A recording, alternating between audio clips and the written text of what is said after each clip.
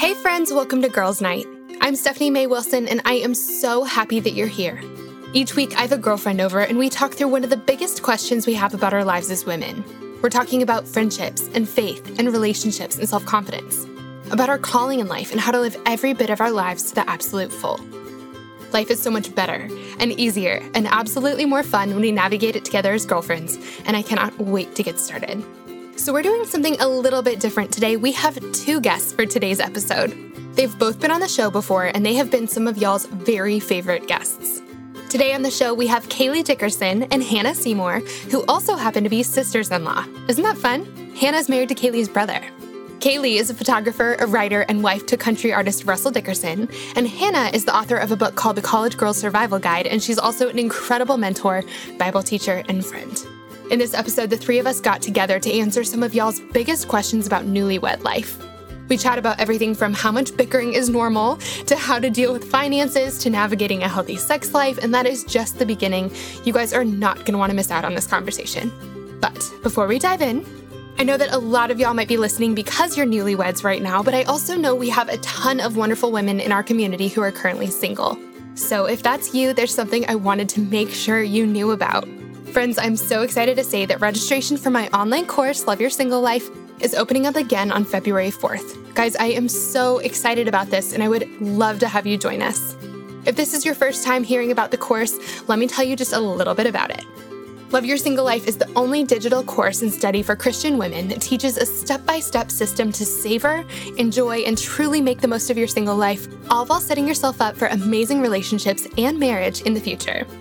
Here are just a few of the things we talk about in this 4-week course. We talk about how to start really enjoying your single life and making the most of every moment. We talk about a powerful tool for building confidence, which also happens to be your dating secret sauce. We'll talk about how to find good, quality men to date, even when it feels like you've run out of options. We'll talk about how to invest in your friendships, your relationship with God, your calling and your passions, and how to invest in yourself. We're going to talk about what to do with your sex drive while you're single, because unfortunately, it does not wait until we're married to show up, right?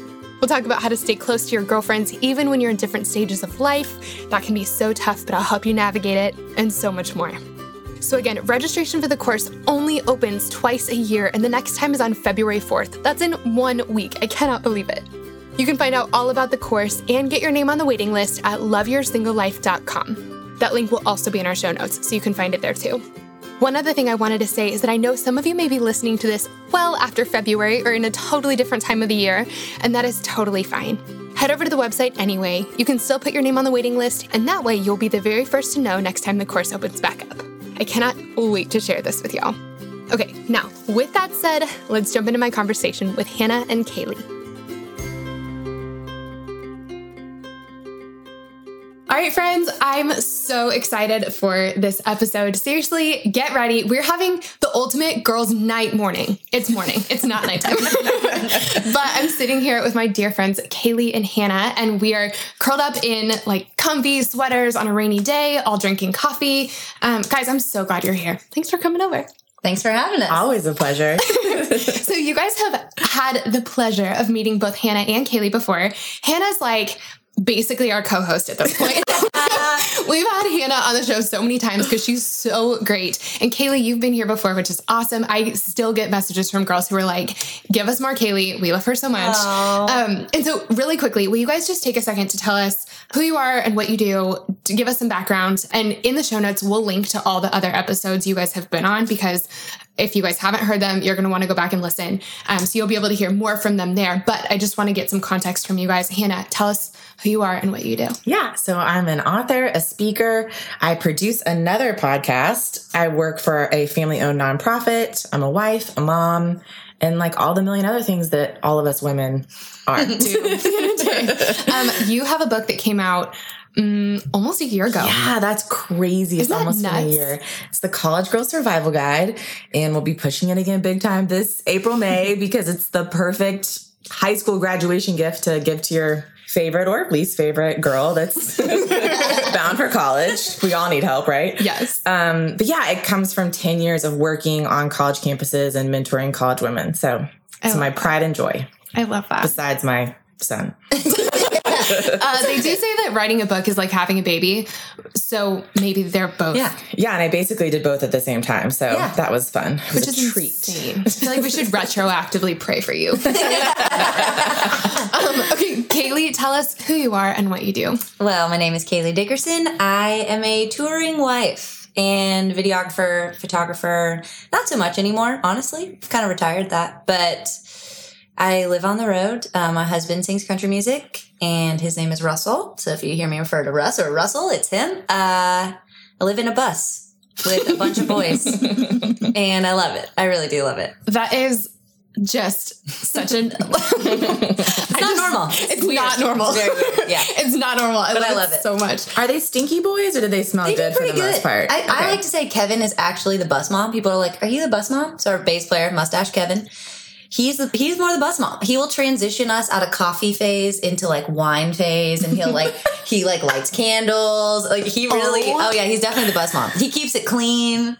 If it's like getting cluttered, he gets frustrated. That is amazing. It's precious, yeah. That is amazing. Okay, so guys, I'm so excited about this episode. Hanna and I started dreaming this up a couple months ago, talking about this. And Kailey, actually, an experience that I had at your house was the inspiration for this. So I want to kind of set it up, and then we have so many questions to dive into together. I'm so excited about this. So it was the first year that Carl and I were married was also the first year that I got to meet you guys. And Kailey, I was in your small group at the church we were both going to at the time. And Carl and I went through so much transition when we were first married. And during that first year, we lost like a million jobs between us. I feel like our work lives were in transition. We had just moved to Nashville where you guys were some of the first people I met here. I didn't know anybody when we arrived. And Carl and I have also moved within Nashville several times. And so while I was in your small group, there was this one like month long period, and we had just moved into a new house. And if anyone has moved recently or ever, it's the worst thing ever because all of your stuff is in boxes. You can't find anything you need. I think I'm positive I had just come out with a book in the middle of moving, and I couldn't find like anything that I needed. And it just was a whole thing. And in the midst of moving and all this transition, Carl and I just like got off track with each other. And this doesn't happen to us all that often, but it did. And it happened for like several weeks in a row. We just could not get on the same page. We were bickering about everything. We got in this huge fight about like closet space, which is so cliche. It just kills me. But like, and that's not normally our like MO. We don't normally fight over things like closet space, but we just were so stressed and tired and like off our normal rhythm of life that everything was driving us nuts. And I remember being really worried and not knowing what to do about it. I had no idea how to get us back on track. Every time we would try to talk through whatever the latest like stupid little thing was, we would just end up like bringing something else up. I mean, we just couldn't get through it. And I also felt really alone in this because I didn't know who I could talk to. I think that especially when we're first married, when we talk about struggles in our marriage, it seems like it puts everybody on high alert. Like if you say my marriage isn't going well, it's like you're on the brink of divorce. Everyone watch out. Like you can't say that. It's sort of like, if you say like, I have a cold, people go, okay, well, like take some NyQuil, get some rest, drink some water. It's like, you can't say that about, I'm fighting with my husband. It's immediately like, we're in the ER. If you say we're fighting, it feels like it's just, you're on the brink of disaster. And so I didn't know who to talk to about it. And I remember coming to small group at your house in the midst of all of this. And I think at the end of the time we did like prayer requests. And I remember sitting there and it came to be my turn and I totally chickened out. And I said something like, pray for Stress, yeah. Pray for nothing. I think I actually kind of remember that. An unspoken prayer request. Unspoken. Oh my gosh. I totally chickened out. So, but then we got around the rest of the circle and then I like had a change of heart and I was like, actually, I have a different prayer request. And I remember telling you guys, Carl and I are fighting. We cannot get through it. Like we're just in a bad spot right now.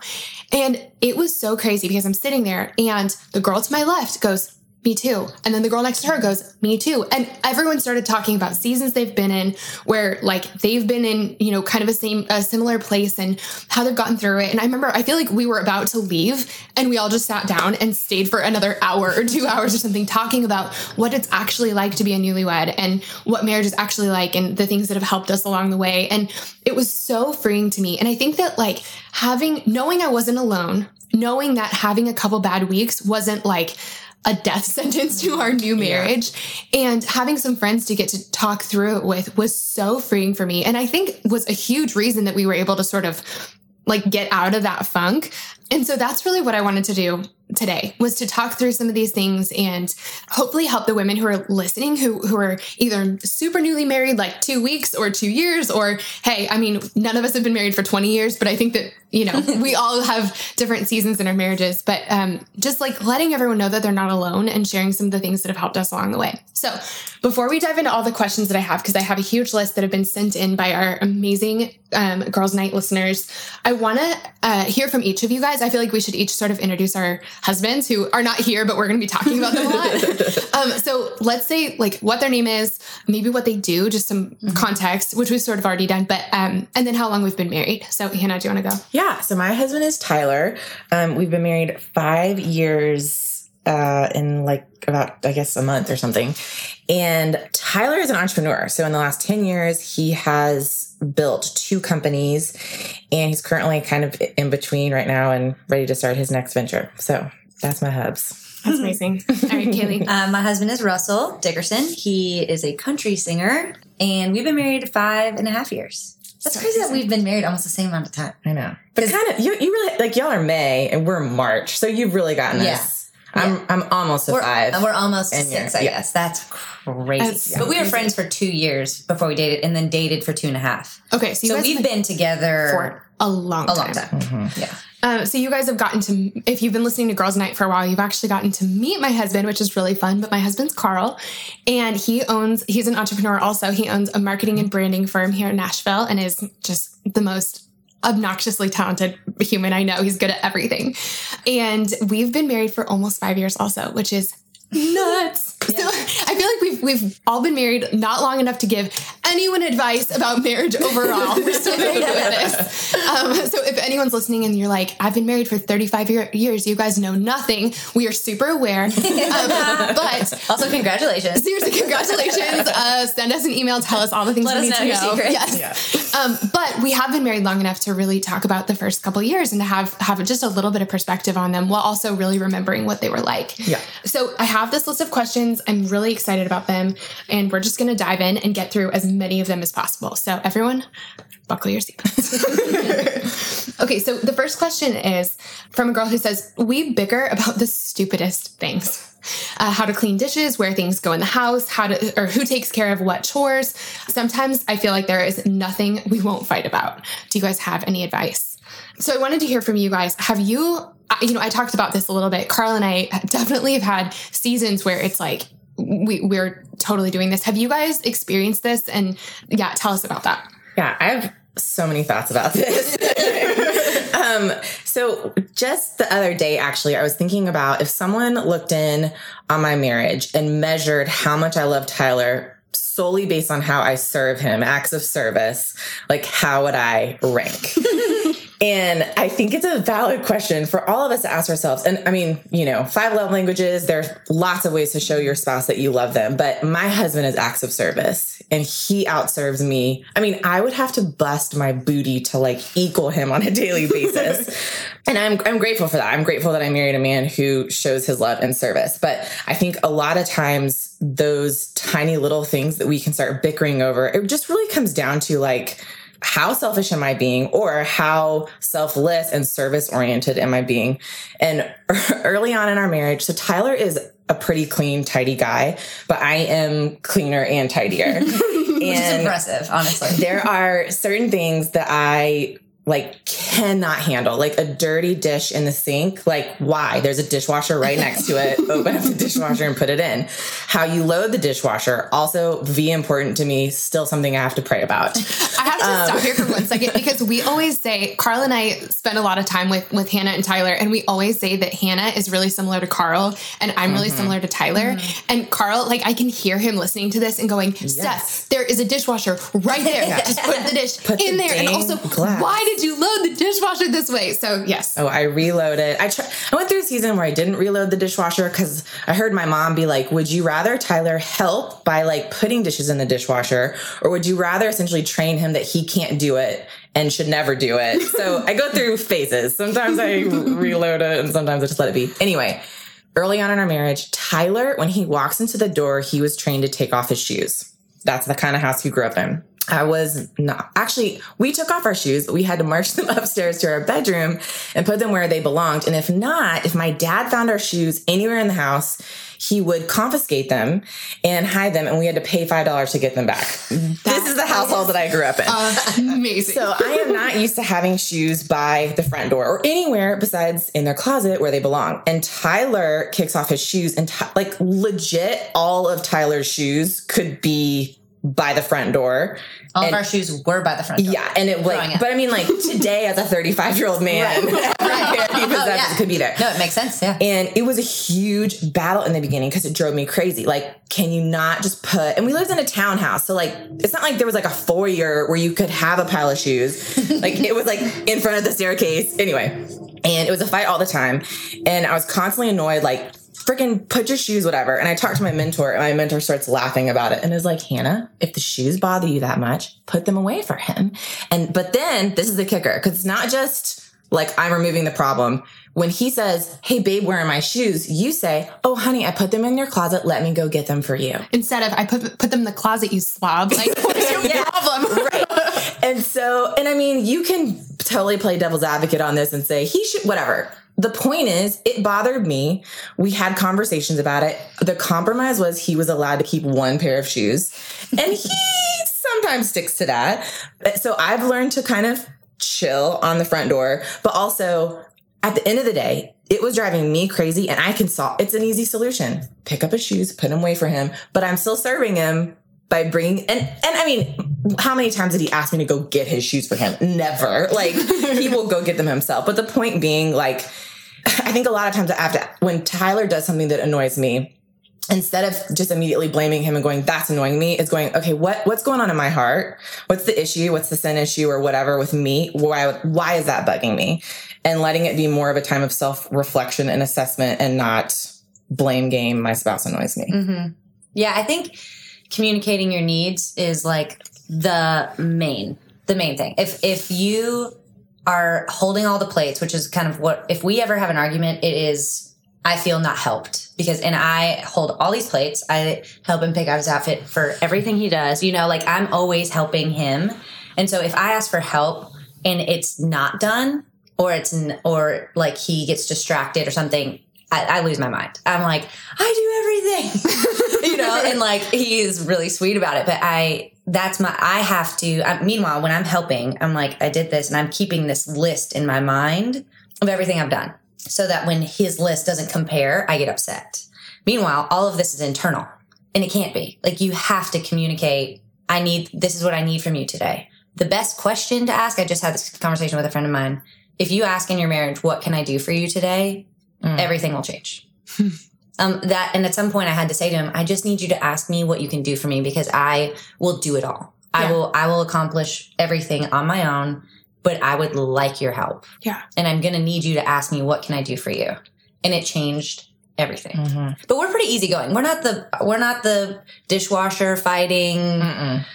I don't really care, Right. I think our priorities are really different. Yeah. But I'm like, the things that we fight about are like not relatable to people. It's like we live in a moving vehicle and we don't have alone time. And I feel like sometimes lost in the shuffle of the chaos of our life. Like that's relatable. But yeah, I just have to communicate with him because I have 5 brothers. So I feel like I wasn't oblivious to how boys are. So like when I started living with a boy, I was like, this is easier than college. Like I actually loved it. I was like, this is way better than living with girls. I missed this. Like I really enjoy it. And I'm aware of how much you have to spell things out. Like you can't go in a store and be like, oh, I really like that necklace. thinking he's keeping a mental list for his Christmas list. Tyler is. Tyler Seymour, my brother, he does that. Not normal boys do that. They just don't. So I have to be like, Russell, for Christmas, I ordered this for myself on Amazon, and I would like you to wrap it for me. Like that. At this point, I think I even wrap it myself, and I write it from Russell. Like, you just let it go. Like, who cares? And I'm like, I bought this from you for me. Yep. Thank you. It's like, it's what are you really communicating when you get mad about that? Like, I always am searching, like, what's wrong inside of me that is making me so mad? Yeah. Is it that he's making me feel lonely? Is it he's making me feel, and that's usually it. And then you're fighting about something that's totally unrelated, but it's really like, I feel alone and I need you to come closer to me. Yeah. And instead you're fighting and it makes it farther away. Yeah. I remember in our premarital, we were watching all these like sermons, and there was a pastor who said, you can either be one, O-N-E, or the one who won, W-O-N. Mm-hmm. And it's like, you have a choice. Yeah. And we always, at the end of the day, are like, I'd rather be one than win. Why do I want to win against you? If you're winning, we both, and someone's losing, we're both losing. Yeah. No one's winning. So we're pretty intentional about fighting healthily. I really like that about, I feel like you guys both said the same thing about just communicating what you need.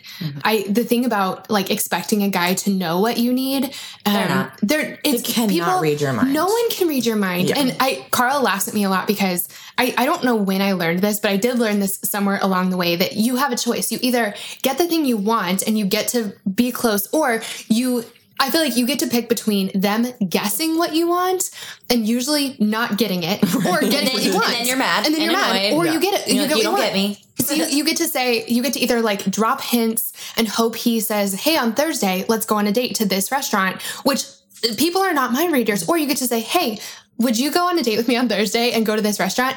Carl laughs at me so much because I'll literally tell him like, I need attention. Or I would like you to cuddle me now. Or will you ask me on a date on Thursday? I cleared our schedule. We have a date on Sunday.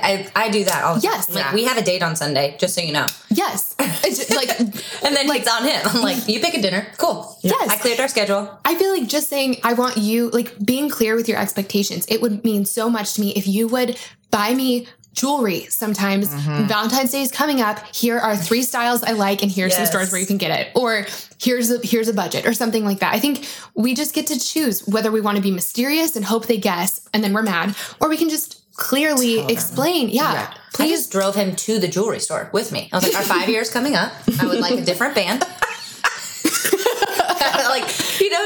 But it doesn't bother me. And I think to some people, feeling known and seen and all of that is like, I want them to know. And I just want them they should know me the best. And they do know you the best. But they have their own thing going on too. Yeah. And you might have this special gift. Well, I have a friend, she knows it's my anniversary before I do. Like, it's like, she will send gifts. She's so thoughtful. It's her skill set. It is a gift of hers.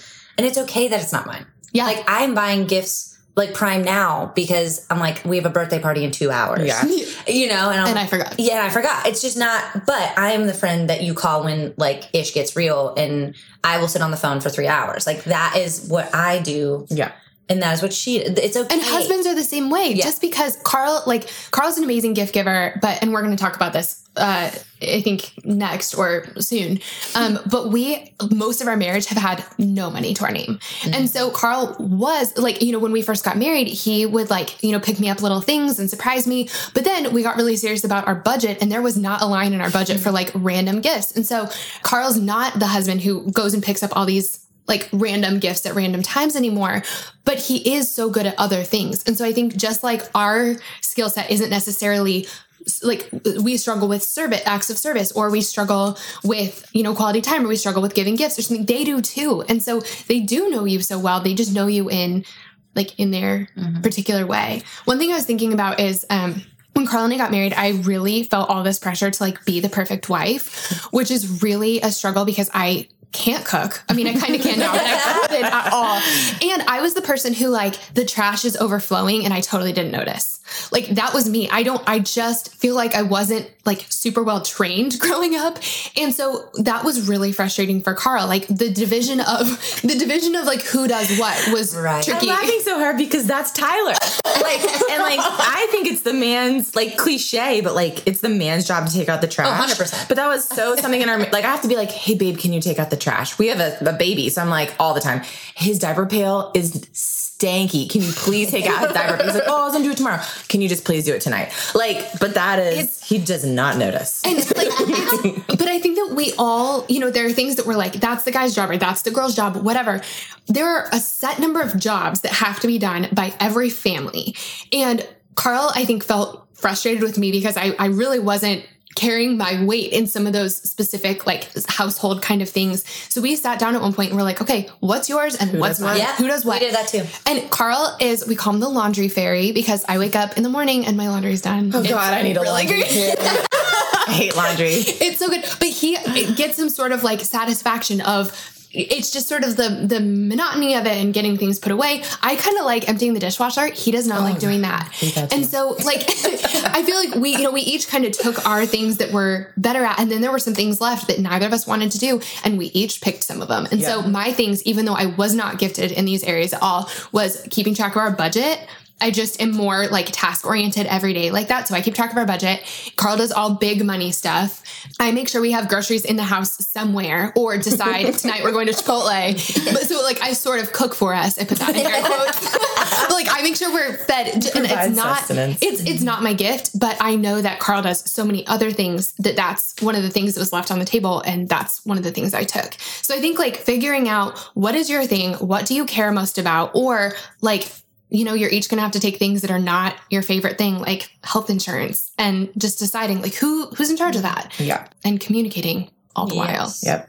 Amen. We did. Yeah, we definitely did that. And I think I underestimated the amount of work that outdoors is. Oh my God. Yes. I don't do any of that stuff. I didn't even give him credit for it. Like he's out there trimming hedges, cutting the grass, doing like having a whole day of stuff. And I'm inside vacuuming. I'm like, you've never cleaned our toilet. Like literally yesterday, I'm cleaning behind the sink in our guest bath and something spilled back there. And so he starts cleaning it and he's like, I don't think this has ever been cleaned. I was like, no, sweetheart, it has been cleaned a lot. It's never been cleaned by you. Never, not one time. Like, I don't think he's ever scrubbed our toilets. Like, just never. And so I'm sitting like, he's never done this. And I'm totally neglecting to acknowledge everything that's outside that he does. Yeah. And I'm like, my bad. Sorry. But yeah, you do a list and compare. Yep. And you each have to take things, some of the things you have more of a skill for, some of the things you don't, and you just figure it out. Mm-hmm. Yeah. So I've got a couple messages from women actually who said, we fought on our honeymoon. Is that a bad sign? Is that a bad sign? I'm trying to think if we did. I remember we watched Along Came Polly, which was a bad decision. It's literally like that movie, the girl leaves her husband on their honeymoon. Yeah. And I was like, all of these fears start like coming up in me, and I was like, start crying. I just remember crying, being like, this isn't going to happen, right? Like I'm just highly emotional, like coming down from like a crash of planning a wedding in 3 months, and I'm losing my mind. But I don't know if we actually fought. It's not a bad sign though. No. Number one, if you've never traveled with your now spouse, like traveling and vacationing is a sure way to start getting into some fights. Also, people vacation differently. Yeah. And so like some people are adventurers and explorers and they go 100 miles an hour for quote vacation. I am the opposite of that. I'm like, vacation means I have a drink in my hand by 9 a.m. Yes. I am laying in the sun. It's just a spiked smoothie. Yeah. Like I am like, I want to do nothing. We can go on a trip and go to Europe. Like, yes. Yeah. But anyway, so, you know, and I think like you have all sorts of expectations about what marriage is. You're going to wake up the next morning and you're married and like really nothing has changed. Mm-hmm. Like besides the fact that you're waking up next to this person, assuming that you weren't living together before, and then really nothing's changed. You know what I mean? It's a legal document. And so, you know, I think a lot of it is just unrealized, uncommunicated expectations. Reality hits and you're shuffling it out. And the fact that you're fighting, I mean, part of me is like, good for you. At least you're communicating versus like, I mean, I have friends who've had horrible honeymoons and they didn't fight at all. It was like the opposite of like trying not to, both are trying to keep the peace. So they're not communicating anything. And I feel like honeymoons are kind of like New Year's, but way worse. Like you have these expectations of like, you're going to be wearing a sparkly dress and you're going to be toasting with champagne at midnight and you're going to be kissed at midnight by this guy that you really like or your husband or whoever. When we have huge expectations for any sort of anything, I think that it squashes it in some ways, or it changes it, or we're putting so much pressure on it that we can't really enjoy it. And I think our honeymoons are this thing that we think about forever and we're looking forward to so much. We've just finished something, our weddings, which we've thought about our entire lives. Mm-hmm. And it's just so much pressure on it. And so I feel like, of course, you're going to, I don't know, it's going to be, you're going to be wrestling with a lot when you're there. Yeah. I remember waking up one morning and being like, I'm really glad I never expected this to make me happy. Mm. Because you really don't feel different. And you don't, like, if you imagine marriage is going to solve your problems, it's not. It's going to put a magnifying glass on them. And I remember thinking, thank God I didn't just rush to get married, or thank God I married who I wanted to marry, like who I held out for who I wanted to marry. But none of this makes me happier. Yeah. I remember specifically being like, thank God I didn't expect this to make me happy. Yeah. Yeah. If you expect to get on your honeymoon, it feels no different. And have all of your insecurities wash away, all of your broken pieces healed. Mm-hmm. It doesn't do that. It's a vacation. It's like, put them in a 2-piece and parade them. It's like, yeah. It's a vacation with your brand new husband who you maybe have never lived with before. Yeah. You guys are maybe having sex for the first time, which is a whole other thing which we're going to talk about. Yeah. If the two of you have not had sex together, for sure there's going to be issues on your honeymoon. You're figuring out a whole new thing. Totally. There's all this pressure about how you expect to feel. I feel like when we go on, especially a trip like that, especially, something we've looked forward to for so long, we expect to feel a certain way. And when you show up and you don't feel like you're on this constant cloud 9 for an entire week in Mexico or wherever you went, you wonder if you're doing it wrong. Mm-hmm. And I think whatever you feel on your honeymoon, you have just gone through so many things in the last it's exhausting. Days, the weeks. Wedding weekend? Yes, the whole thing. Okay, so this is a really good question that we have here. So this woman said, our money is all in one account now. That's weird. And we've been arguing about how to spend it. We have some debt and I think we should pay it off as quickly as possible, but he wants to put more of our money in different places. How did you guys handle combining your finances? And this is such a good question. Finances are like one of the main things that couples fight about, right? Yeah. You've got to sit down and create a budget. Like, the budget helps give you, you might argue about what things should go where and how, but like you have to sit down and agree upon a framework. And there are 1,000 tools to help you do that. I am a huge Dave Ramsey fan. I know Steph has had Rachel Cruz, who's Dave's daughter, on the show. And I'm sure she talks through how to even do that. But that's my number one piece of advice, like get a budget. Yeah. We first of all didn't even do a budget because we literally had that little money, which like we first got married. It's on our tax returns, like $12,000 joint income for the year. I don't know how, I honestly don't know how we survived. We prayed fishes and loaves over our money and it literally happened. Like, I don't know how we survived. Yeah. Combining was like, I was honestly the breadwinner at first because he was between publishing deals and didn't have anything. And I was surviving on babysitting and photo shoots. And somehow we laugh about it now. It never occurred to us. Like, Uber was a thing. He could have gotten a job. Mm-hmm. Like, it just never occurred to us because we both knew what he was supposed to do. And so he was writing songs and it never occurred to me to be like, get a job. Go get a part-time job. And same with him. And we just lived on nothing because we were supposed to, I guess. I don't know. He probably could have got a job. It'd be nicer. But we didn't really fight about it because we didn't have anything to fight over. Yeah. Like there was nothing. We didn't do anything with our money. We shopped at Aldi and never ate out. We couldn't afford it. It was just, we were scrappy. And we were newlyweds and I thought it was kind of precious. Like, I almost had this nostalgia in the midst of it, being like, someday we're going to tell this story. And it is precious. And I found a way to be grateful for it, I guess. But yeah, it was stressful. It was terrifying. But I was like, you know what? God's going to take care of it. Meanwhile, he's just like a giver. We're in church and he's like, we have like $100 left in our account. He's like, I think we should give it. I'm like, all right. Are we going to eat this week? I don't know. And we always did. And it was always fine. And he taught me just faith, honestly, in finances. Because he taught me how to give and not be afraid and how to trust on nothing. Yeah, he was always good about that. That also shows your like ability. Like a lot of women would be like losing their minds over that, and like just financially stressed. Like, how are we going to eat? It shows your ability. I guess what you're saying, like just to have faith and trust. But I mean, and y'all were young. Like, yeah, I was 24. He was 26. It's not like you were like Tyler and I combined our finances at 30.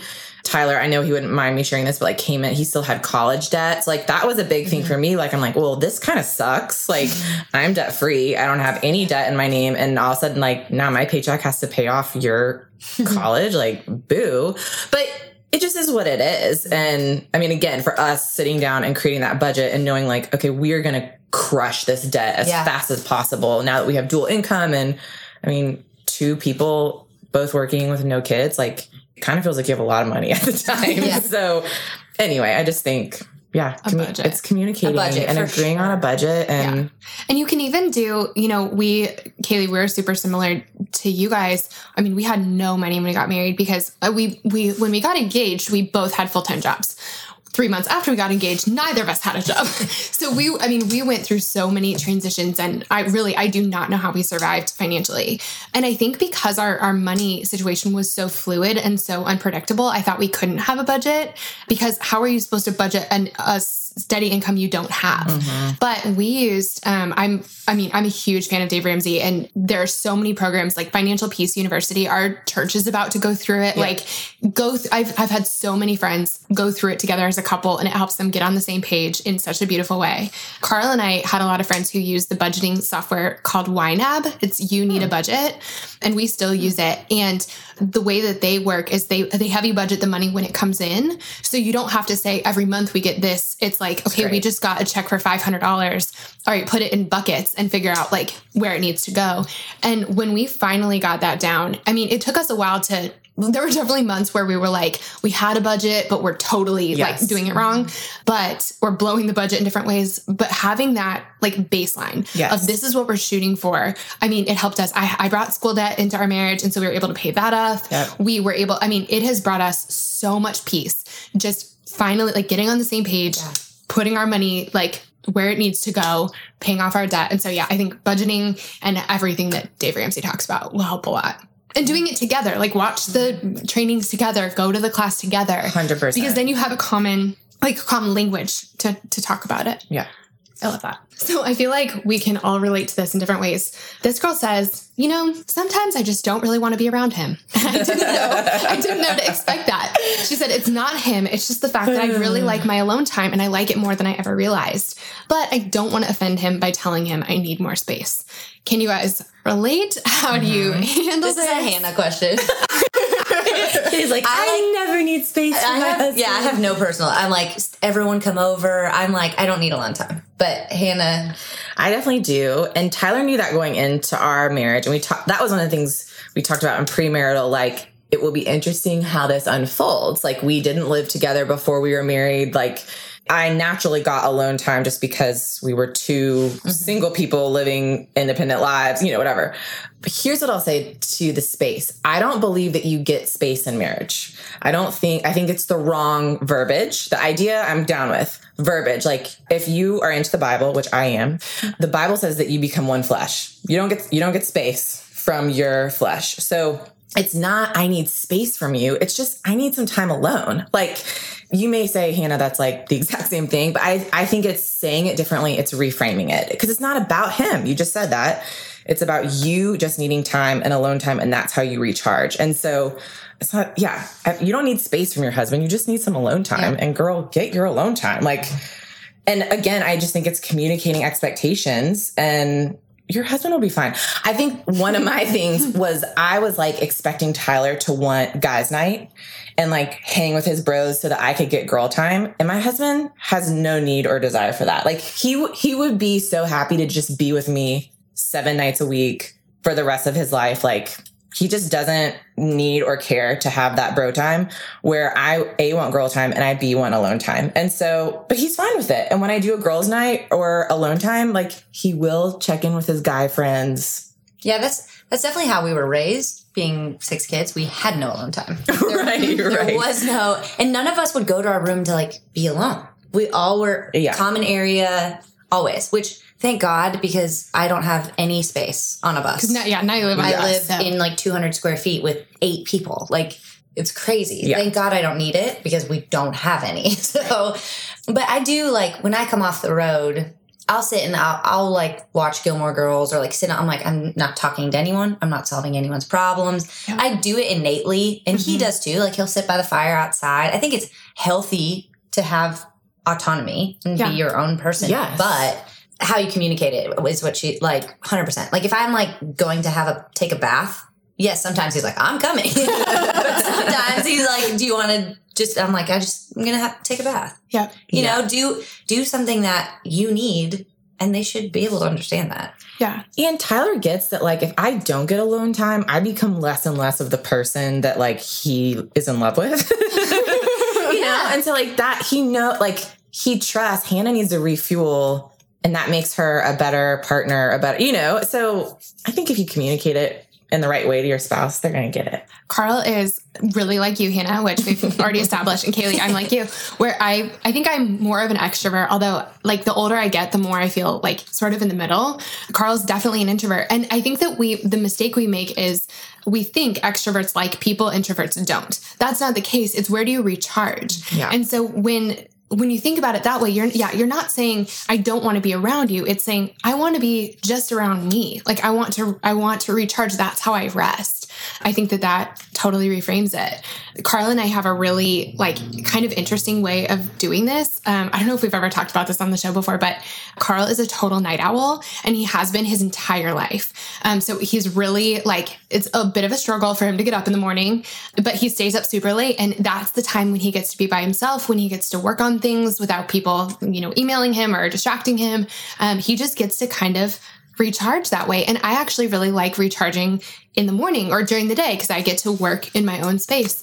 And that's just been everyone has a different rhythm and everyone has a different way of getting that time. But I think that communicating, hey, like, I love you and I want to be close to you, but I'm a better me when I have a minute by myself, whether that's staying up a little bit later than your person or waking up a little bit earlier than them, or, saying I'm going to take a night to just be by myself. That I think makes us better and makes our marriages better too.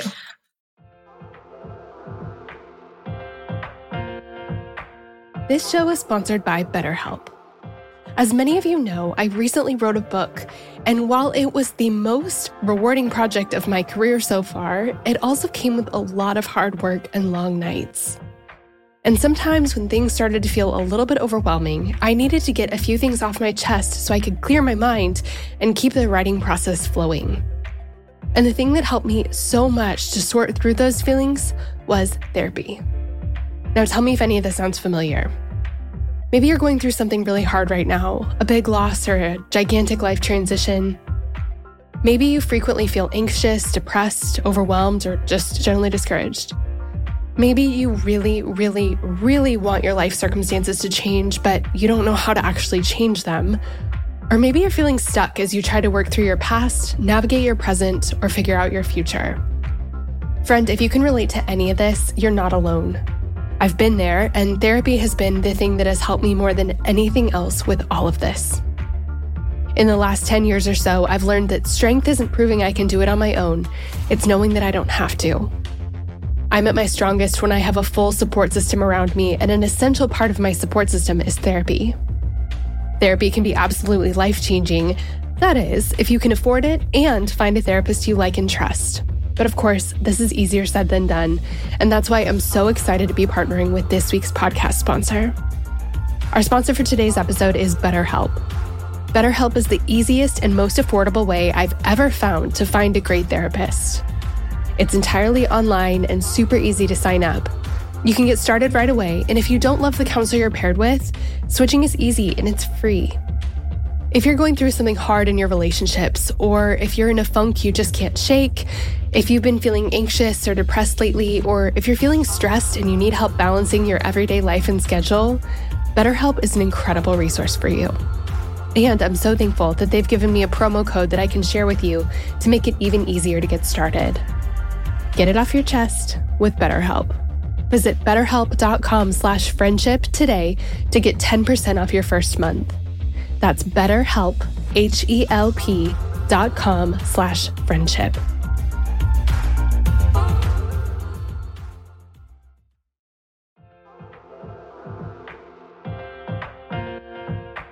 Shout out to Claritin for supporting this episode and providing us with samples. Friends, springtime is finally here, but that also means allergy season is in full swing. I have always struggled with allergies, and I don't know about you, but I am especially allergic to cats. More on that in a second. Well, luckily for those of us who live with the symptoms of allergies, we can live Claritin Clear with Claritin D. Designed for serious allergy sufferers, Claritin D has 2 powerful ingredients in just one pill that relieve your allergy symptoms and decongest your nose so you can breathe better. This double-action combination of prescription-strength allergy medicine and the best decongestant available relieves sneezing, a runny nose, itchy and watery eyes, an itchy nose and throat, and sinus congestion and pressure with ease. The time that I use Claritin the absolute most is when I'm at my parents' house, my childhood home. They have this absolutely beautiful cat that they love, and I like, except for the fact that he sheds so much. So that means that I'm basically sneezing from the second I arrive home to the second I leave, unless I take Claritin. My dad has even started having it ready for me right when I walk in the door. Are you ready to live life as though you don't have allergies? It's time to live Claritin Clear. Fast and powerful relief is just a quick trip away. Ask for Claritin D at your local pharmacy counter. You don't even need a prescription. Go to Claritin.com right now for a discount so you can live Claritin Clear. Use as directed. Claritin, thank you so much for sponsoring our girls' night. We love having you.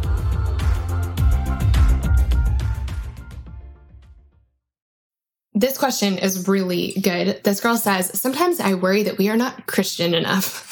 We are a Christian couple, but I look at other Christian couples and worry that we're not doing what they're doing, that we're not doing it right. Are we reading the Bible together enough? Are we supposed to be reading the Bible together? Are we praying together enough? What is this supposed to look like? Well, as someone who's been to church, I can count on one hand in the last year. I can take this one. You're definitely not Christian enough? I'm definitely not a Christian. I think that is not true. Yeah, no, I know. It's a horrible thing. I grew up in church. I'm a pastor's sister. Russell's a pastor's son. Hannah's a pastor's daughter. We get the Lots Christianese of church up in here. We get it, and the expectation, and you need to do this. And honestly, this is actually a really good question, because just the other day, I feel like God revealed to me, and even when I was on this podcast last time, I talked about not going to church a lot and not having quiet time. I would like, stop with your checklist. Just stop. It doesn't matter. And stop also comparing yourself. But I had this whole year, this last year, and I felt like God, it was like 2 days ago, he revealed to me, he goes, we had this year together to show you cannot earn my favor or my love or my goodness, because I truly had the least quiet time, prayed the least, went to church the least, because life was just insane. And I've never seen God's favor like I did last year. And now I have this sweet desire for it because I want to.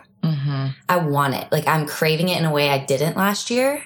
And it's almost like he hardened my heart a little bit, truly, like looking back, because I didn't have the desire. Like I was so exhausted. And to me, reading the Bible was like still helping someone else. Like when I would read, I'd find a verse and be like, well, I'd think of this person. It was just more helping someone else. And I was so done helping everyone else. And he just showed me like, this is about you and me, in such a sweet way. It was not like, you need to do this and do that, and then I will show up, and then I will bless your finances, and then I will do this. No, like, just stop with your checklist. Stop. And maybe even find like a week where you do none of those things and just spend time, like, just go for a walk and be like, what do you want to tell me? Just like change the structure of your religion. Like, we make it so Western. So like, let's put it in a spreadsheet. Let's go to this time. The worship needs to be this long to the minute. Like, Jesus was Eastern. Like, we think like Buddhists and like, it's so free flowing. He was that part of the world. It was relational. It was free. It was however, like, you relate to Jesus. If you're a communicator, if your love language is quality time, do that with Jesus. If it's words of affirmation, read the Bible. Like, obviously always read the Bible, but do whatever you communicate love and receive love, and do that with God. Yeah. not what everyone else tells you to do with God. Yeah. I love that. I think one of the misnomers when you get married is like your spiritual lives combine. And I know I just said like 10 minutes ago that you're one flesh and you don't get space from your flesh. But I also feel really strongly that your relationship with the Lord and your spiritual journey is yours. And like you run after Christ. You like, you do the things that are going to connect you to the Lord's presence and grow you. And you do that. And like, you hope and pray that your husband also does that. And you're doing it side by side, but your relationship with Jesus is completely independent from your husband's relationship with Jesus. And so, you know, I mean, the praying together every night or like going through Bible studies together or like whatever, all of those are good and fine. But I don't think those are like components that have to happen for you to have, you know, if we're talking about like, I want to have a Christ-centered marriage. Well, my advice to you is like, then like you be Christ-centered and like pray for your husband. But like, he doesn't, I'm treading on thin ice here, but like he doesn't lead you in your spiritual journey. He encourages you.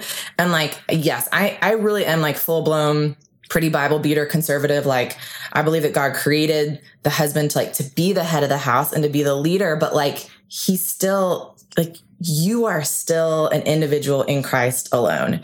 And so I don't think that he leads you in your spiritual journey. I think he encourages, I think he can be the leader, quote unquote, and like making decisions for your family together, like you voicing your opinion. And I can't tell you how many times Tyler and I make decisions together. And like Tyler knows that he gets to be the leader of our family, but like he gets to be the leader because I choose to let him lead. And he'll ask, what do you think we should do? And I will tell him. Same. But so all that to say, like, just not feeling Christian enough. I think just take the, like Kailey said, stop comparing. Like, don't worry about what other people are doing. Don't worry about it, period. Yeah. Like you pursue Jesus. You have the spiritual journey that you want to have. Pray that your husband gets there too.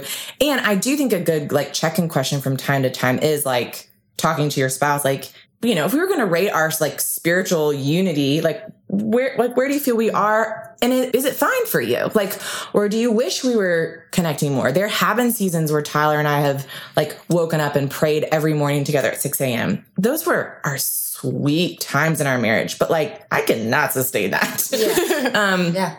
So there's seasons where we're really connected spiritually. And there are seasons when like, I know he's doing his thing and I'm doing mine. And he may occasionally ask like, so what is God teaching you lately? Like, it's okay that we're not talking about that every day. I just think there's so much more grace. And I think the church has put a lot of like ridiculous or false expectations on what a quote Christ-centered marriage should look like. Yeah. You be Christ-centered. Yeah, that's so good. I always have said like, you know, what is a Christ-centered marriage? And we all are wondering that, but it's two people who love Jesus that are like holding hands. Like that's it. It's as simple as that. And, Hanna, I remember it was I can't remember which episode, but it was one of the times that you've been on the show.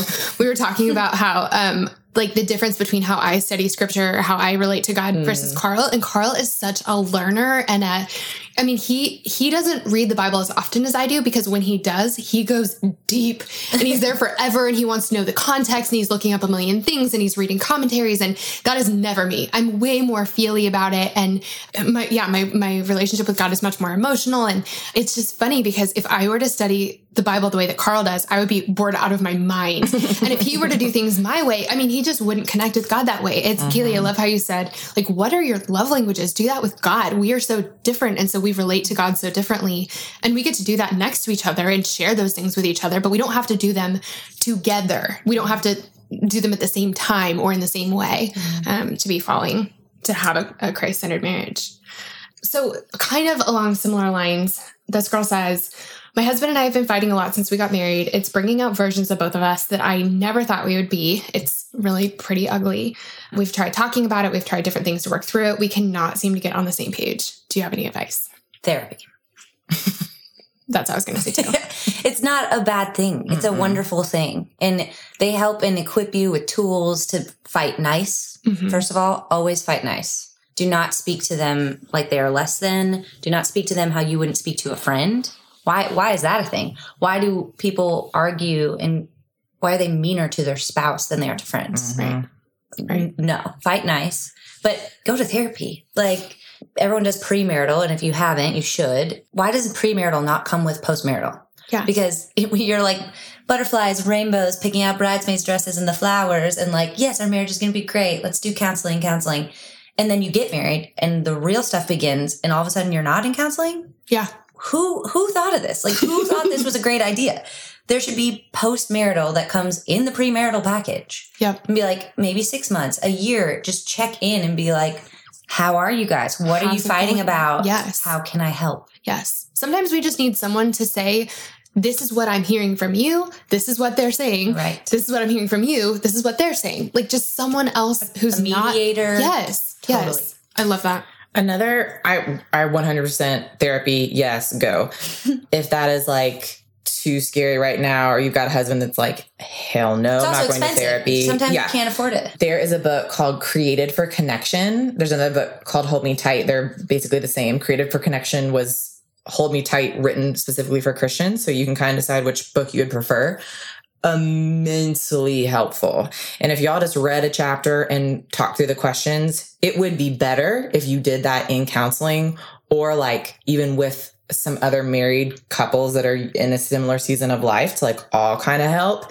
Tyler and I went through that book with some mentors, with some other folks, other like young married couples. And it like revolutionized the marriages in that group. But talking about becoming like the ugliest version of yourself, that book really helps you dig into like, why? Like, where do I go? And what happens? And you learn like, oh, when you do X, I do Y. Like, you and your spouse have a dance and you dance the exact same way every time. And it might change. Like, he might do this and that makes you do the tango. And then you do that and suddenly you're salsa. Like it ebbs and flows. But like, because of how you grew up, your parents, your siblings, whatever, like you have a way that is pre-wired. Your brain always does the same patterns. And this book helps you figure out what you do, figure out why you do it, and then try to stop the pattern, because you can. So the Created for Connection, or Hold Me Tight, and counseling. Yes. And another book rec that I always give newly married people is His Needs, Her Needs. Oh yeah.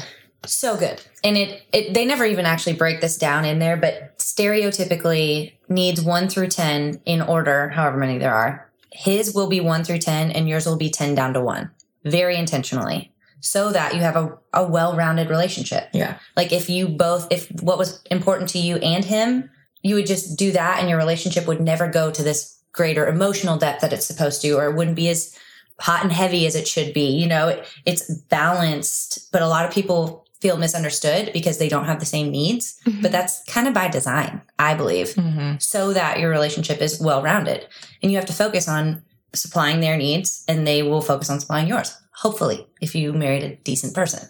Yeah. And that always shifts the perspective from like, this is important to me. Why isn't it important to you? It's not going to be important to them. That's my stomach growling, by the way, if it's picked up by the mic. Didn't eat breakfast this morning yet. Just wired on coffee.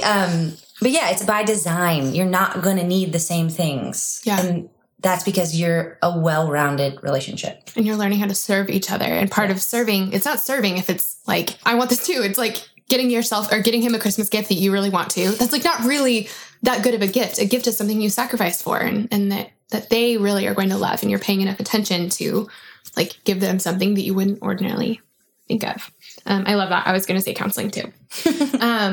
So I'm excited about this question. And then we're going to do one more and then we're done. And I mean, we could go on forever. But so this girl said, people always say to keep dating after you're married, but it's really hard. We don't have much money and we have even less time. And at the end of the day, we just come home and pass out. I worry that our relationship is going to suffer because lack of romance. Any ideas for how to keep the romance alive, even when you don't have a lot of time or money? I feel like we have so many ideas for this because none of us have a lot of time and none of us had no one had any money either.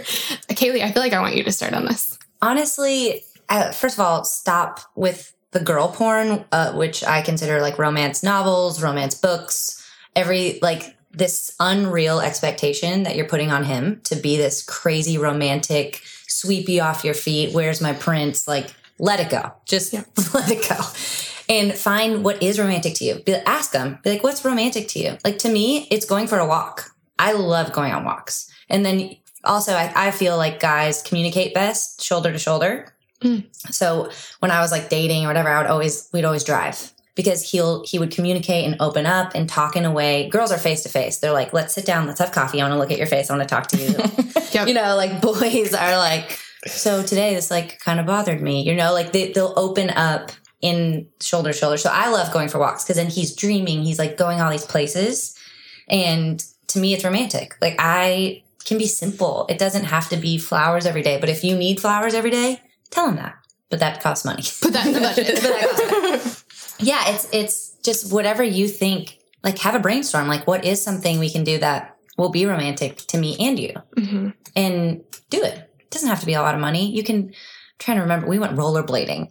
Like, when we first got married, because we did have time. So we had no money, but we did have time on our hands. Mm-hmm. So we just spend time together. But that's quality time. So that's what I needed. So it's important to know what you need, what is romantic to you, because some grand gesture of like rose petals on the bed, that doesn't do it for me. Like, I don't care. Like, but to some people that might be so romantic, and candles lit, and it means the world that they like spent that time. Mm-hmm. So communicate. It always comes back to communication, guys. Yeah, it really does. And I'm a huge proponent of scheduling it. Like, if you can have a weekly date night, great. If it's a weekly, like, afternoon or morning or a lunch. I mean, I grew up watching my parents, like, they had weekly date nights for years. But then at some point, like, it switched to a lunch. My dad cleared the schedule on his work calendar. That, you know, they were raising 4 kids, whatever. Like, it was like Wednesdays or Fridays. I don't know. And they always had lunch together. And if he had time, like, they might go to Home Depot afterwards and like walk around and dream up their next. Like, they did a lot of like house renovations and projects when I was growing up. What shocked me was Newlywed. I don't even know how it came up, but my mom asked, like, well, do you guys have a weekly date night? And I was like, well, no, I kind of thought that was something that you just scheduled when you had kids. Like, that makes sense to me. Like, your lives are busier. You need to get away from your children, whatever. And she was like, no, Hannah, I think you need to start it now.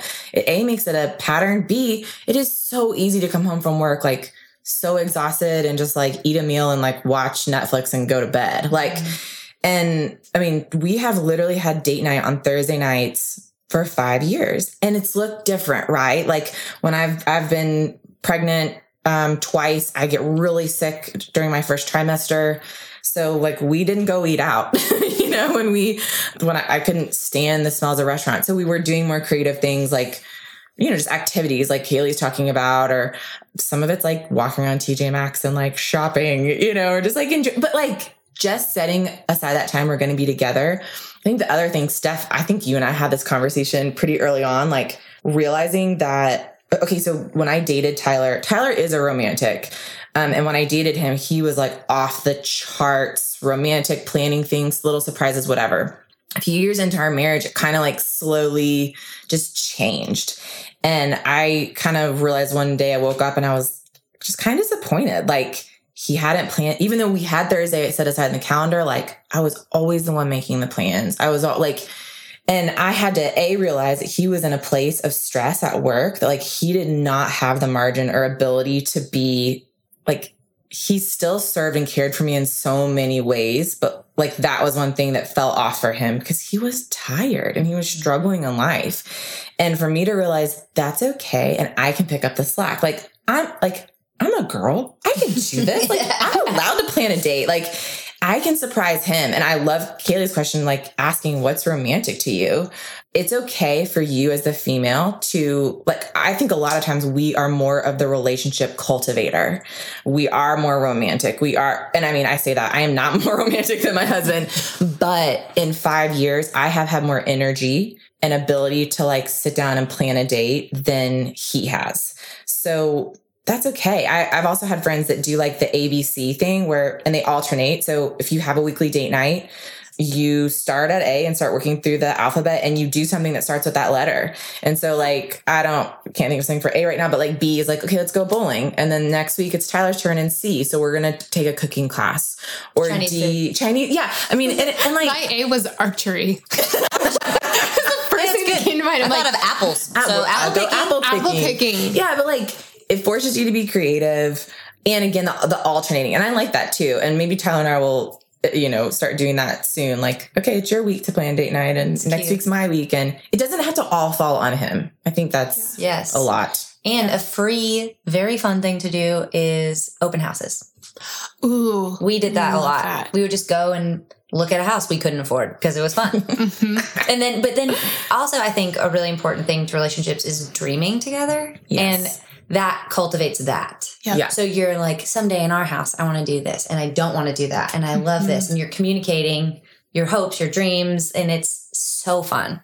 I think I had to decide, Carl and I had to really talk about what counted as quality, like what we really needed. And for me, we would, kind of an argument we got in, enough times that we finally figured out kind of the solution for it was that we would spend time together with other people. And then I would say, I feel like I haven't seen you in forever. We haven't had any quality time. And he would go, we literally just, we just spent a week together. And I'm like, doesn't count.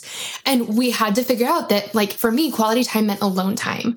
And it meant phones away, things like that. And so our date night, because we had zero money for the first forever of our marriage, we still to this day go on dates to Chick-fil-A all the time. Yes. And then we go wander around Target. And that's what we do for our date nights. Seriously, so often because we're walking around, we're dreaming, we're talking, because it's not a whole lot of pressure. It's not like a fancy restaurant. Our expectations are pretty low, and which makes it more fun and makes it more free. And we the hallmark of our dates are that our phones are away. And then Carl always opens my door. So it's like if we go to Starbucks on a Saturday morning or something and he comes around and gets my door, it's like, oh my gosh, it's a date. And it's the same thing that we were going to do either way. But it's like, okay, no, this is the sign. It's a date. And it just means our phones are away. We're just paying attention to each other. We're not talking about we're not talking about bills or taxes or whatever the annoying thing is. We're just enjoying each other's company. But really for us, a lot of times, I think we actually ran into a girls' night listener last time we did it. We were at Chick-fil-A and we ran into someone who listens to the show, which is so fun. But seriously, we're sitting at Chick-fil-A in scrubby pants or scrubby outfits or whatever, and then wandering around Target. And it's a date can be anything. Yeah. You just have to figure out what the important thing is to you, whether it's a walk or whether it's a good conversation or whether it's doing something together. But it can cost anything, and it can happen in any amount of time. You guys go for walks around the tour bus, right? Yeah. Oh yeah. We walk parking lots. It doesn't have to be a pretty picturesque, but for us, we had to do that because if there's a million people around, it doesn't feel like I see him. So yes, I'm on tour with him. Yes, we're together 99.8% of our lives. But if it's not alone, I don't feel like it's quality time. Yep. And we could be with a million people all the time and he's fine and he feels connected, but I didn't because I couldn't talk about the real things or what I was thinking there's so many things I hold so close that I only share with him that I wasn't able to do. And I'm a pretty open book with a lot of people, but I just needed that from him. And so we'll get a coffee and we're not ever alone on the bus. Even in our little room in the back, there was a vent and the band boys sleep in bunks 4 feet from us. So there was never a conversation we could have that maybe someone could hear. And so we just had to get off the bus. Yep. And so it turned into this thing. And we used to, when we were broken home, and we would do that in the mornings. We would go for a walk or go to Radnor. It's how we decompress. Yeah. Radnor's a hiking place here. Sorry. I'm just assuming and you're sitting here with us and you've been to Radnor 100 times. But yeah, it's how we decompress. And I enjoy it too. I am kind of more shoulder to shoulder than face to face. I really enjoy it. Yeah. And we had to articulate what we needed. Yeah. I love that. Yeah. Okay. So our last question, I'm really excited about this because I know that you guys have great thoughts on this. So, and there were so many questions about this topic in different ways, but this is the one I saw a lot. So she said, I feel like we don't have sex as much as I thought we would or should. And it leaves me feeling like maybe we're doing this wrong. Also, sometimes unwanted and lonely. Sex is a really complicated thing in marriage for a million different reasons and in a million different ways. What insight do you guys have for her? So number one, the first podcast I did with Steph was all about sex. Yes. So if you want to hear me talk about sex for an hour, just go to that link. So many times I would be like, and this is what my sister-in-law told me about that. And this is what my sister-in-law told me about that. So the good news is that sister-in-law is sitting right next to me. And so I'm just basically going to let her answer and maybe I'll chime in. Yep. love talking about sex. I think it's so important. I think it is a pillar in marriage. I think it's just so important. So I have so many thoughts. I need to figure out which direction I'm going to go, but not having sex as much as you should. Also comparing yourself. Stop, sit down, communicate. What is your expectation? What is my expectation? Do you feel loved with this? Is this enough? Do you need more? Do you need less? Do you have a conversation about it? First of all, why don't people talk about sex? I'm like, it's so important. Mm-hmm. For me, which also don't compare yourself, when we were engaged, I really felt like I should aim to try and have sex with my husband every day. That paralyzes some women when they find that out. They're like, I'm not doing that. That's not enough. And that's okay. That's your marriage. That's your thing. But I'm not a checklist type. So if we're exhausted and we don't. But I needed to, in my mind, have the expectation because I'm less likely to communicate what's wrong. I will stuff things and I will stuff things and I'll stuff things. And so God knows me best. And it wasn't till later that I realized that this is why this is important to us is if I know we're having sex later, I need to communicate. And it forces me to be like, okay, I'm upset about this, or I feel disconnected and I feel like I haven't seen you. And I feel it makes me communicate. Because it's really hard to be physically intimate when you're not like emotionally. Right. Intimate. And so it was like accountability for me. And the more you have sex, the more you crave sex.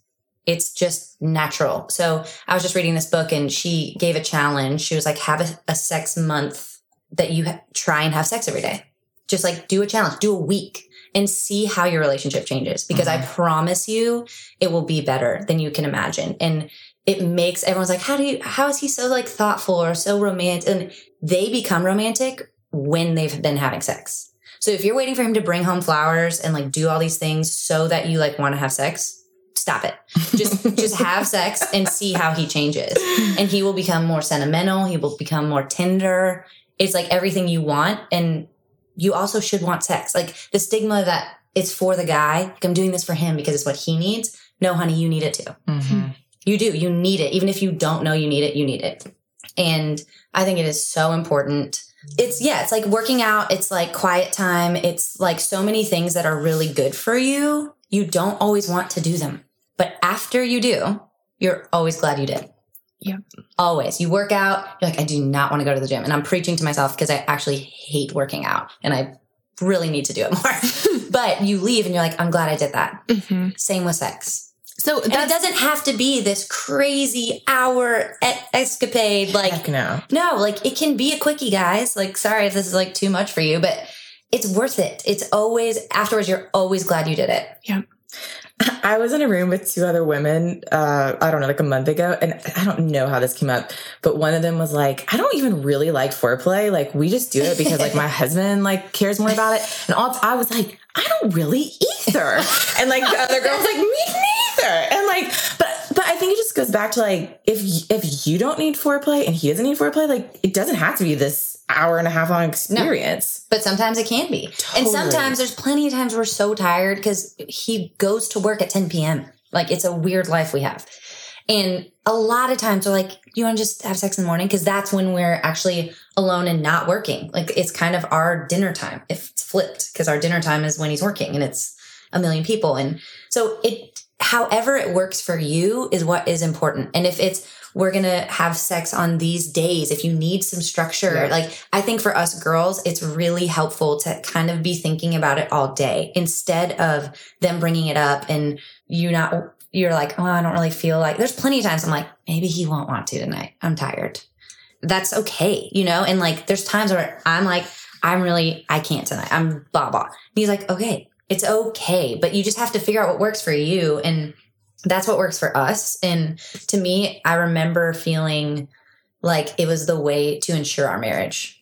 It's like, what can I do? What can we do that like makes our marriage bulletproof? And to me, that is like so important.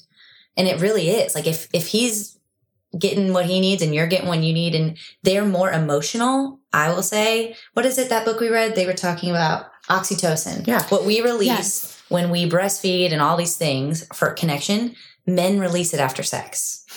So they get that connection with you that we get to experience. We release it way more than they do. So we're always connected. We're always bonded, but they release it then. I heard that. And I picture like, I don't know if you were like, I'm not a seamstress. I don't know how to sew at all. But like if you were to sew two bits of fabric together, you like are putting the needle in one side and threading it around, putting the needle through the other side. You're just increasing this like bond between these two pieces of fabric. That's what I always picture when I think of that like when you're having sex, you are connecting physically, but your body is, which is why it's so hard when we have sex with someone we're not married to and then get broken up with by them. It's so devastating because it's like ripping something apart that has been tied together. But that's so powerful in marriage because you're just connecting and connecting and connecting and making your bond tighter and tighter and tighter, which is really cool. It's the only thing you get to give him that no one else does. It's incredible. It's an honor. It's not this like, well, he wants to have sex again tonight. Like, no, we have to reframe it and it cannot be like, this is for him. It is for you, honey. Oh, also. It's for your marriage. Yes. And if you're having sex, we have a rule that I do actually believe everyone should have, which is 1-to-1. You should both be orgasming every time you're having sex. And if you don't know how, or if you're struggling with that, talk to friends who have, like, get books. Yes. Like, because if you're not, then it does feel like it's for him. Yeah. And it does feel like a chore. It's not as like it is. Oh, I'm reading, Girl Wash Your Face. And she's like, she says the same thing in there. And she was like, it's not the icing on the cake. It is the cake. And I was like, yes. And she's like, a second one is icing on the cake. I'm like, yes. Like it is the cake. Like you have to be both. You both have to. Yeah. That's so good. Unless you don't want to. True. There are times that like, I am so not into this right now. And Tyler is like, please, dear God. And I'm like, you know what? Fine. Like, quickie, let's get this over with. Like, I can go to bed. And like, it's fine. Like, it's fine. Yes. He's happy. I'm fine. But yeah, I'm with you. It's the cake. Hanna, I think that you said this. So we did do a whole episode about this. We'll link to it in the show notes. But I think one of the things you said was that every time you do it, it gets better. So if we're talking about your honeymoon being tough, the first time you have sex, period, or the first time you have sex with someone, it's not like there are just some like, where do you put your hands kind of things that you're trying to figure out. It's not, it gets better with practice. And so Hanna, I think I remember you saying like with the frequency, if you do it once, if every 4 times it gets better, I think this is what you said, and you have sex once a month, well, like how it's going to take a long time. It's going to take a long time to get better at this. But if you practice, and Kailey too, what you said, I think we don't know how to communicate about sex. If we're doing it more, we're going to have to talk about it more. And we're going to have opportunities to say, hey, like, maybe try this, or when you did this, it made me feel like this, or I wish we could this. If it's never on the table, you're never going to talk about it. And the longer you don't talk about it and the longer you aren't practicing, you're not trying it, the weirder, the harder, the more awkward, the more distant it's going to be. I think practice makes totally. And like not perfect, also expectations, getting rid of expectations that it's going to be this glamorous, like in no movie or TV show ever do they show the girl getting up to pee afterwards. Which you have to do, otherwise you're going to get a UTI. Yes. And the first year we were married, I actually got a decent amount of those, and it was bad. And I'll not forget that year. I was on antibiotics like every other month. It was horrible, and I don't even know how we got there, or like. And all of a sudden, I honestly one day I prayed, it happened again, and I was like, no more. I laid hands on myself. I was like, in Jesus' name, we are done with this. And I haven't had one since. I'm not kidding. Oh my gosh, not kidding. But it was hard. I came back from our honeymoon, and of course, you're like, how many times can we have sex in like a day? You know, you're like trying to just be adventurous, and you have all these expectations. It's going to be this thing. It's not. And I came back. You can only have sex so many times a day, especially if you've never had sex before. Your body is just not supposed to. Holy cow. Yeah, you go from 0 to like 1,000,000. You're like, no. But I had a UTI on the way back from our honeymoon. Speaking of, like, we didn't have an argument about it, but I was just crying. I was in the airport. It was terrible. And we came home, and Tyler, because Tyler's a servant, he came to our house. He put all of our gifts around like it was like Christmas. Like, he made them all look beautiful. They're all stacked nicely in my home. Like, they had put groceries in our fridge. Like, it was so sweet. And I sat on the couch and I just cried and cried. I was like, this is not how I saw coming home from our honeymoon. I was like, I'm in so much pain. Like it was horrible. And I had to go to CVS and like whatever. And now I look back and I'm like kind of tearing up even thinking about that story because it's so tender to me now. But at the time I had this expectation, what coming home was going to be like our first night in our house together. And it just wasn't. Yep. I had a UTI and I was crying when I was peeing because it hurt so bad. Yep. Like, it's okay. Like, we're here. Like, get rid of this, like, imaginary world that everything is perfect. You're never going to fight.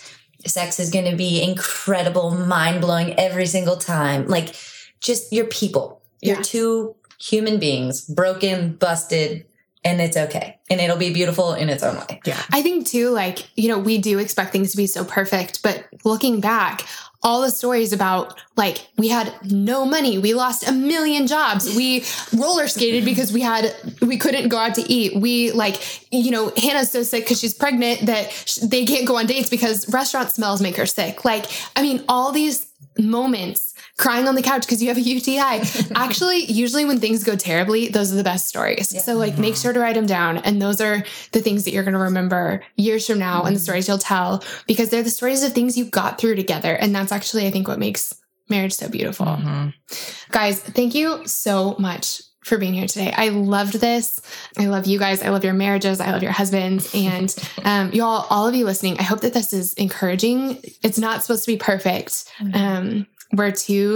You're two people who are just trying to figure it out, trying to make a life together. And the whole thing is bumpy and weird and hard and no one knows what they're doing. But talk about what you're going through, get some girlfriends around you, find some people you can be honest with, ask for help, talk to your person. Do you guys have any last just bits of encouragement? Therapy. Always therapy. I'll say this and try not to make it sound harsh. I don't know if you got the vibe, but like if there are good cops and bad cops in the room, I'm the bad one and they're the good ones. That's so not true. That is not true. Something I grew up always hearing from my dad, like, are you going to be the woman God designed you to be no matter your circumstances? Are you going to be the wife God designed you to be no matter how your husband is? Because in the end, all of this, it's really easy to like point the finger and the blame at your spouse that they're not holding up their end of the bargain. And that may be true. I mean, that is totally possible, but you can't change them.